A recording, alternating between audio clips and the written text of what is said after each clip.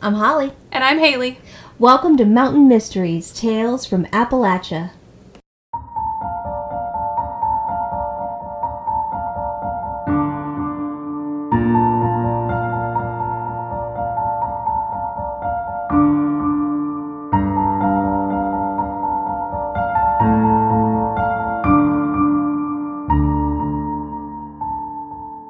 Well, welcome back. Hi, everybody. Just a quick update on our murder situation from last week. After we cut recording, I had the brilliant idea that maybe it was like a shampoo bottle or something that fell in the guest bathroom, because we checked the house over and couldn't find what the noise was, and it was a crazy noise. So I'd been sitting here with a kitchen knife, like ready for a murderer to pounce. But good news, it was Holly's child's bath toys. Yes, he has. And she mentioned that, and she was like, do you think it's like bath toys, or do you think it's like something in the bathtub? And I was like, oh, I bet you that's it. And so I went to check it out. Sure enough, it's one of those, and you parents have probably seen it, or I mean, even if you're not parents, but it's one of those, like, it sticks to the wall and it holds your like toy scooper thing, and sometimes the sucky adhesion part kind of just, well, this didn't just like slide down, like it just bam, and so that's what that noise was. So sorry about that last week, but the good news is we're still alive, and Haley didn't kill anybody with my butcher knife. Listen, that would have been a whole nother adventure. She headed straight to the kitchen. She's like, let me get that butcher knife. We stood up, I said, do you have a weapon? And Holly's like, I have a kitchen knife. I was like, well, guess that's it. That's what we're gonna fight with. I did make her go downstairs first. Well, I did have the weapon, so. Yeah, I had one of my son's toys. I was gonna What did you grab? I didn't even see what you had. He has this musical instrument toy that, I don't even know where I put it, but yeah. That's so funny. Yeah, so we were gonna take him out. Well, this guy had a blade and Holly had a musical instrument. Once you stabbed him, I was gonna sing a song. Yeah. 1, 2, 3. Oh my god. Well, okay, so glad it wasn't a murder, just bath toys. It's so sad. Sometimes he'll make noises, and he likes to hit things against like the part of his bed, and God, what's that noise? And then next I'll hear him singing, and he's like making music, and I'm like, go to bed. Stop scaring me. It's 2 in the morning. Quit it. Yeah, exactly. Stop that. Oh my gosh. He's crazy. Well, I'm here to scare you even more. No. With my story. But yes. I don't know what to think. That's crazy. This one's a little bit wild. I love wild. So we are going back to Kentucky this week, because we just can't get enough of Kentucky. Well, once you heard my story last week, I mean, how can you not? I know. I had to go back to Kentucky. So, in Kentucky, we are talking about Mr. Jason Hendricks. Okay.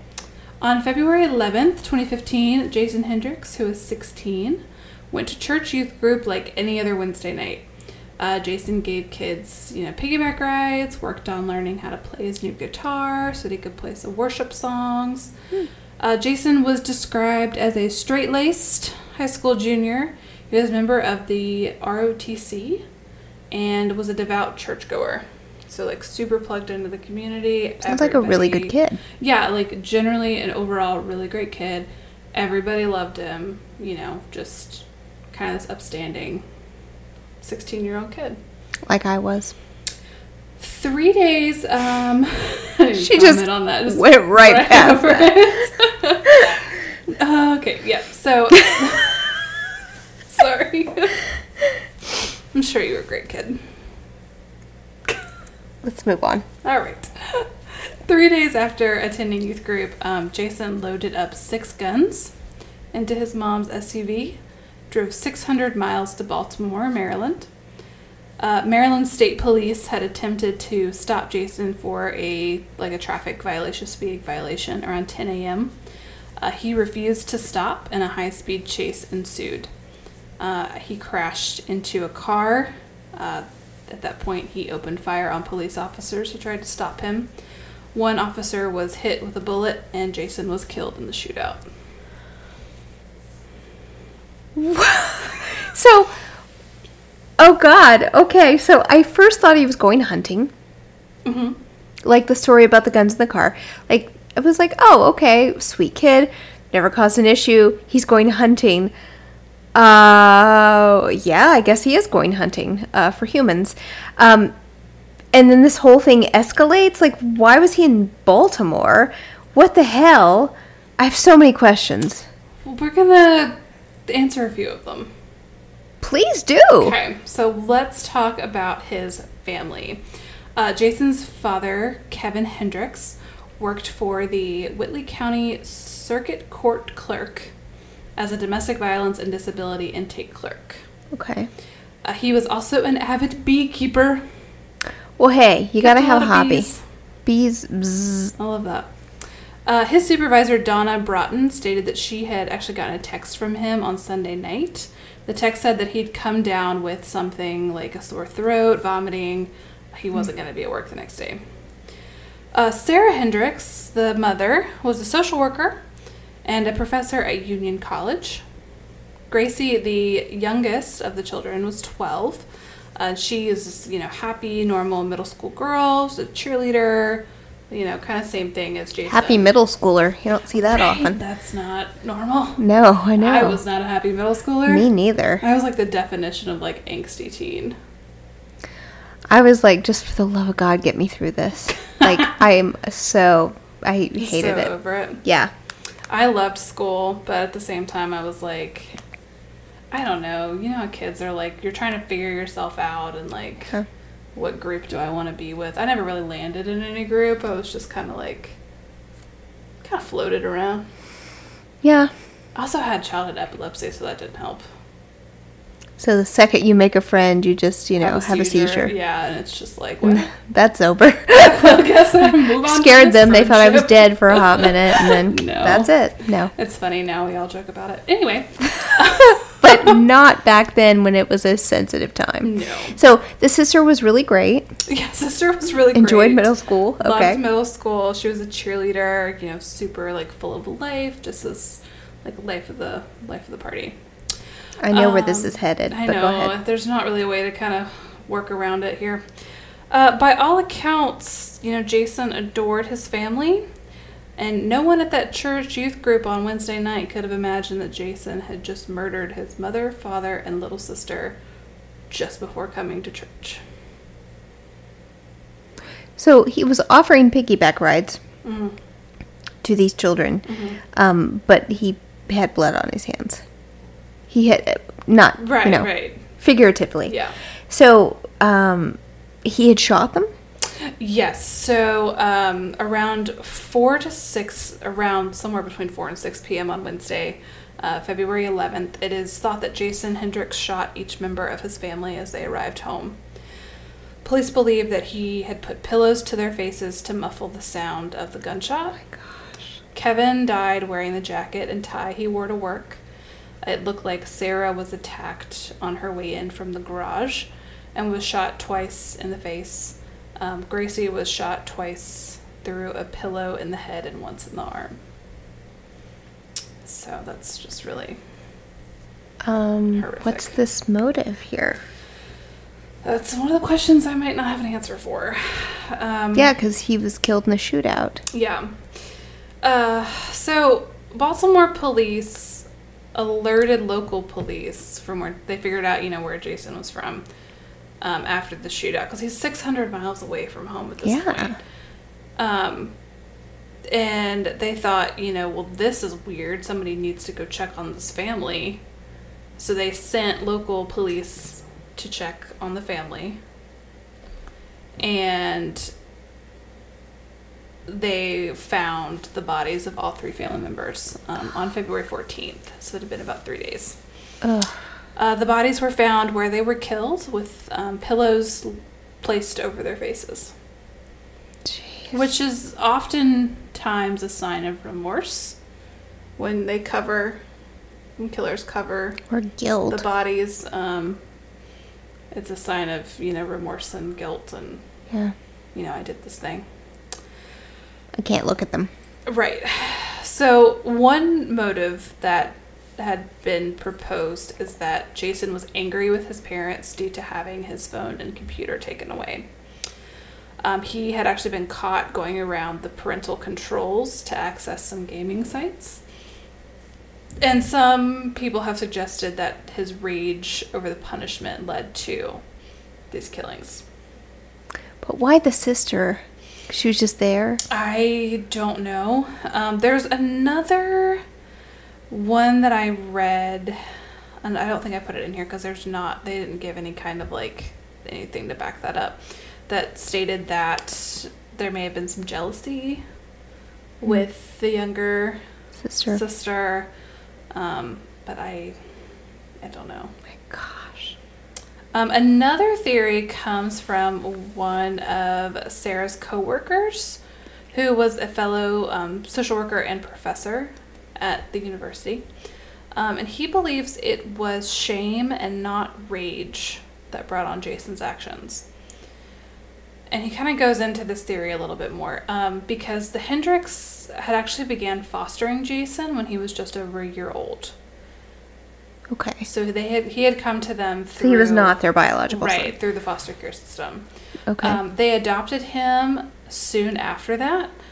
This colleague believed that Jason, was this kid that was so used to being the almost perfect kid that he had no idea how to handle this disappointment from his parents, and he just snapped, which is a crazy escalation. He also stated the theory that it's often thought that adopted children sometimes feel this deeper sense of obligation to their parents, which can bring on this greater need for approval. I would think you'd see that more in older kids. Yeah. That had been adopted from the system rather than, really young kids. But I don't know. Well, and one has to wonder too. Okay, so just from a mental health standpoint, looking at it as the age when mental health issues start to appear tend to be around that 16 to 21 age span, right? Mm-hmm. So not just that, but perhaps, he had some underlying, genetic mental health stuff going on. It was maybe triggered, maybe, I don't know. It's just really interesting. And then, yes, he was adopted. Yes, I guess he had been in foster care, but maybe not a long time. Mm-hmm. But I don't know, maybe there was animosity. Was the sister their bio child? No, the younger sister, I believe, was also adopted. Oh, okay. Because, I could see there would be jealousy if one was the bio child and then one was adopted. I don't know, gosh. Yeah, but from what I understand, they were biological siblings. Jason and Gracie were. Okay. And they were adopted. Okay, so together. I guess birth parents conceived another child later on after he was already adopted, and then they lost her to the system as well. Possibly. Okay, well, that makes sense. But, gosh, just fascinating to me. It is really interesting, and it's, I think people are just trying to find an answer somewhere, somehow. So you just kind of put all these theories out there and hope that one of them sticks, but at the same time, we're never going to know. And it's such a loss for the entire community. He took out everybody. Yeah. I wonder if he was, why Maryland? Was he just driving? Yeah, from what the family, has said, they didn't have anybody in that area. Jason didn't know anybody. He was probably just driving. In Maryland. So, trying to get distance. He thought to go up there. Or was the point of, I have all these guns, I'm going to drive and drive and drive, and then I'm going to commit suicide by cop. And maybe he didn't think that he would get pulled over by the cops. Maybe he just thought that he would kill himself. Yeah. But 6 guns is a lot to pack. It's a lot. Unless you're looking for a showdown. Yeah. Which again says he snapped. Yeah. Something just completely just... Yeah, he had a psychotic break. Yeah. Something was going on. 100%. There was some reports that said that Jason had actually...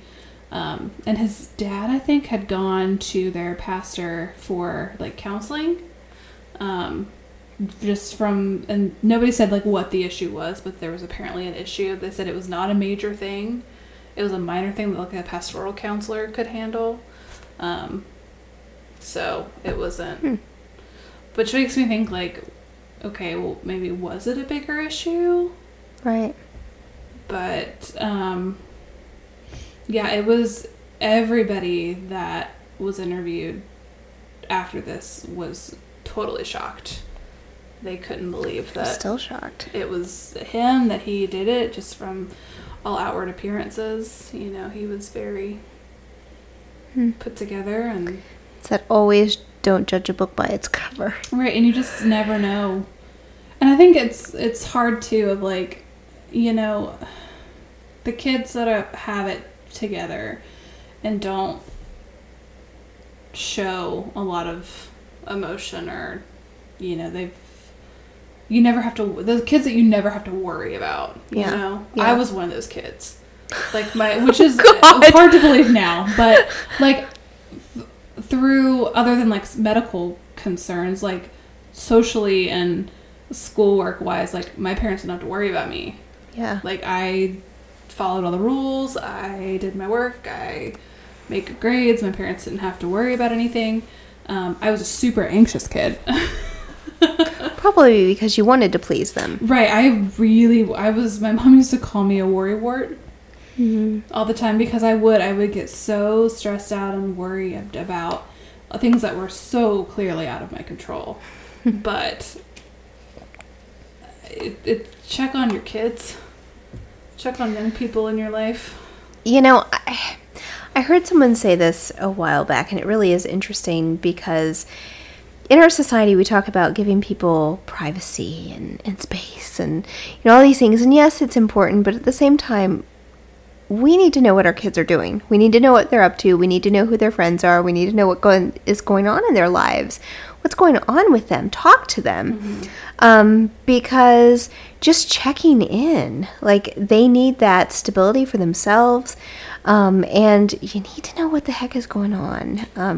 And not to say that these parents didn't do that. I mean, No. I would imagine that they probably did. It sounds like they both, I mean, she was a social worker. Right. He clearly worked in a helping field as well. So I'm sure, you know, from all accounts, what everybody said, they did everything, quote unquote, right. Absolutely. But I don't know. And there always is, you know, sometimes a guilt or shame factor, like maybe something happened to him, physically, sexually, emotionally, something where he felt maybe betrayed by his parents, like they didn't protect him, or something that happened that sort of ripped that him feeling like I'm a good upstanding kid, and then it just had some ramifications. Yeah. I don't know. And maybe some of the parents didn't even know about. Yeah. I mean, I feel like from what I've read about these two people, if they would have known something like that had happened, They would have done something. oh yeah, 100%, like would have been on that from the go. I mean, so I don't know. And I wonder too, like, you know, it goes back to that nature and nurture conversation too, of like, I don't believe people are born bad. No. But was there a genetic component of, you know, schizophrenia, or, you know, just some type of psychosis Yep. that just for some reason. And even taken out of the potential, so had he been raised by his birth parents, what potential harm he could have had, you know. And now he's put into this home where he's loved and safe and all these things, and they're upstanding citizens, and yet this happens. So yes, it does beg the question, nature or nurture. I don't know. I don't know either. It's a lot to unpack, and I think both of us being in the mental health field want like a really solid answer. Yes. Too, of like, we want to know the why. We're problem solvers. We want to know like what went wrong here, what happened, and it could just be that. I mean, I've worked with young adults and even young kids who've had dissociative episodes, Right. and have hurt people Yes. in that state, and have, you know, destroyed property, and like physically injured other people. Well, and you have to remember, I mean, even you said they got him very young, right? Like He baby. was a year old. Or a year old, okay. So, trauma affects us in utero, Yeah. So if your birth parents were fighting and abusing each other while you were in utero, you are hearing that. You are taking on that anxiety. Those are things that are still present for you. So it always is funny to me that people are like, well, that baby doesn't have any trauma. They're a baby. Well, of course they have trauma. Yeah. Of course you do. I mean, even just the removal is the most traumatic. The removal is traumatic. Absolutely. And to be a year old, a year means that a year of your life was spent with these other people who were your family, and then you were removed and put with strangers. Could you imagine that? So he did have trauma early on. Was that something that they had kind of worked with a therapist? Did they recognize that? A lot of people really don't. And here I am, my therapist talk, but... Yeah. And I would assume that they probably did, just from their own backgrounds. True. But still, I mean, it doesn't... therapy's great, and having all this awareness is great, but it's not always a fix-all. It's not, because, all right, yes, I have this knowledge. What do we do with it? Yeah, and things can still happen. I mean, clearly. I mean, like I said, from all accounts, this family did everything, quote unquote, correct. Gosh, and I don't want this story to discourage people from adopting or fostering children, because, I think that's, I've heard of people who do that. I think that's wonderful. Yeah.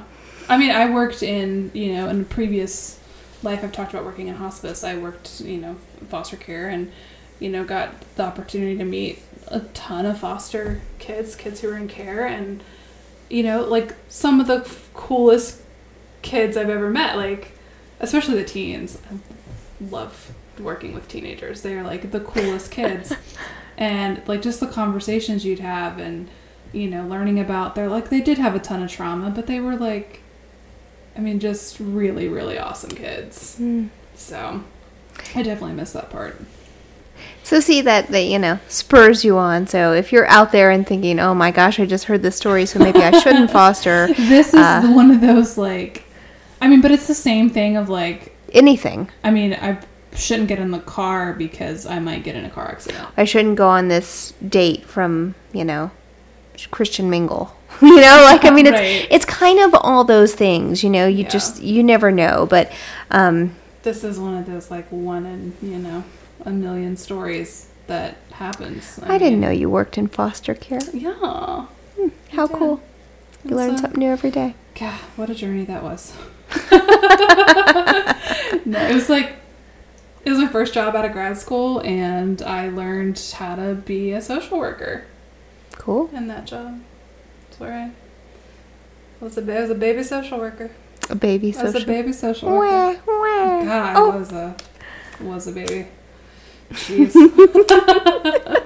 What a time. Oh. But all that to say, I do want to kind of end this on probably a note that'll make you cry, because I sobbed the whole time I read this. Great. So the Hendricks actually had two older children, Fred and Lizzie, and they were away at college at the time of the murders. They made a statement to the public thanking everyone for their support and love, and that they could really feel, how much their parents, Gracie, and even Jason had meant to everyone in the community. The family chose to have all four of them, Kevin, Gracie, Sarah, and Jason, side by side at a joint funeral service. And they chose to have them all buried together, because they believed that that's what their parents would have wanted. That is really beautiful. It is, and it's breaks my heart a little bit. Definitely. And it just shows, in all the just absolute pain you would feel, that they were still willing to just love him unconditionally. Yeah. Oh, I mean, that family was able to... I don't know if I could have done that. Like, the anger you would feel. The resentment. I mean, these two older children they lost, their whole family. And to be able to put that one act to the side and do this for their family and for themselves. I mean, gosh, that takes so much strength. I commend you. That's what respect I have for you. Yeah. Oh my gosh. And one quote I think that kind of sums up this really horrific case is from Terry Singer, who was the dean of the University of Louisville Kent School of Social Work. He said, quote, "There's no takeaway, just sadness. I suppose that's one of the reasons I stay in this business, is that I hope that we can find ways to prevent this. But people are complex and problems are complex. I know we really desire to wrap them up neatly, because if we can understand it, we can control it. And it's never that simple." I think that is a perfect quote. Yeah. It is true. I think we want a nice little bow. We want the happy ending at the story. Not even the happy ending, but the ending for the story so we can have closure for ourselves. And for it to make rational sense. Exactly. Because this doesn't make sense. No. It doesn't. And usually we hear these stories of, something like this happening, and then you later find out, oh, they were horrifically abused, or they were, but that's not the case here. Yeah. Or something that had been leading up to it. Right. Like, he'd been getting in trouble with the law, or, with his parents a lot. And it's like he had one, from what it has been said, he had one teenage mess up. He snuck around parental controls to play a video game. Yeah. Like, that's what teens do. Yeah. I'm like, and these, parents were clearly able to handle that, Right. The natural consequence, okay, you've lost these privileges, get them back later. Yeah. So it's just what... This one kind of wrecked me a little bit. I can see that. Yeah. I totally see that. Because it doesn't make any sense. And no matter how many different articles I tried to find, I'm like, there's got to be an answer in here somewhere, and there's not. I mean, the only thing I can come up with is it was just a total, dissociation psychosis that he stayed in until he died. I think so. I mean, it makes most sense. The irrational, just driving, putting all the guns in your car. I mean, unless you were looking for a standoff, and I don't really know if he was or not. And it could have been not just a psychotic break, a series of psychoses. It could have also been something like a schizophrenic break where he was hearing voices and they were telling him to harm his family. Again, like I mentioned, that is the prime age for schizophrenia to start showing itself if it is present. Perhaps he tried some type of substance as well. There is a correlation between mental health and then, using a substance that sort of starts this and sort of engages this. So who's to say, maybe he was scared that if he didn't kill them, that they would be hurt. Sometimes the voices will say, you need, especially if it's from a religious standpoint. So, if you don't send them to heaven, the devil will come and take them. So maybe he thought he was doing this to spare them, to save them. I really don't know, but I think that's fair that he was in some dissociative state. Yeah. Yeah. And seemingly, I mean, we didn't have any, from what we've heard, any evidence that points that he had had any kind of psychotic breaks in the past or any, mention of any other psychosis. Yeah. And I mean, kids like this that are, your quote unquote, perfect kids are really good at masking. They're really good at making you believe that everything is totally fine. I would do that as a young person of, everything's fine, everything's fine, everything's fine until it's not fine. Yeah. And then you somebody, you drop a fork or something and you just have a total meltdown. I think, yes, I think that's me. Yeah, I've done that. I do that into adulthood, actually. Yeah, I do too. Honestly, I'll think I'm fine, and I'm like, I got this. And then it's something little, like literally a shoe drops. And I'm like, I don't got this. I don't have it anymore. Yeah. Yeah. So, take care of yourselves. The holidays are coming up, and it can be a really stressful time for a lot of people. And, family conflict is real. And murder does increase at Thanksgiving and Christmas. It sure does. So, So just take care of yourself. And yeah. And recognize if you need somebody, if you need some support, please reach out. There are so many people who are available that can help. There are. And there's some really awesome, especially, one thing that COVID did bring us is some really great online mental health options. You don't even have to leave your house. You can do everything, on your phone. They have even ones where you can text with a therapist. Oh, nice. If that way, you don't even have to talk to them directly. Oh my Lord. I'm glad I'm not doing text therapy because land sakes, I do a talk to text and usually it's something totally like that's not what I meant, and that's off not the wall. Yeah. So I'm sure they would be like, "What did she just say?" So yeah, I'm down with the Zoom.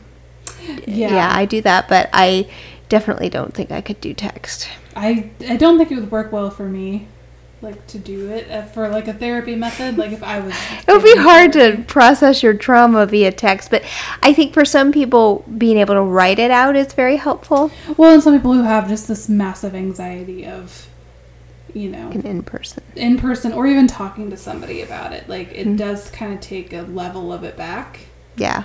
So I definitely think it's a great place to start. If you're really nervous about talking to somebody, maybe try texting first and then transition into more of I think you do probably get more out of a actual conversation with somebody, but not to say that that's not a great place to start. All right. That's the end of this story. God, it has to be. All right, Haley, do you have a shout out this week? I do. I know we did Kentucky last week, but I'm going to do another Kentucky. It's okay. How about Paintsville? Paintsville. That's cool. I wonder if they sell a lot of paint. I hope so. That'd be pretty cool. If not, you really missed a prime I was going to say, yeah. If you didn't. Exactly. All right. Well, y'all know how to get in contact with us by now. Yeah. So email us, Facebook, Instagram, all those things. Patreon. Yeah, you can. I'm going to try it myself. Are you ready? You got it. Usually I let Haley do it, but I'm going to try it. So memorized.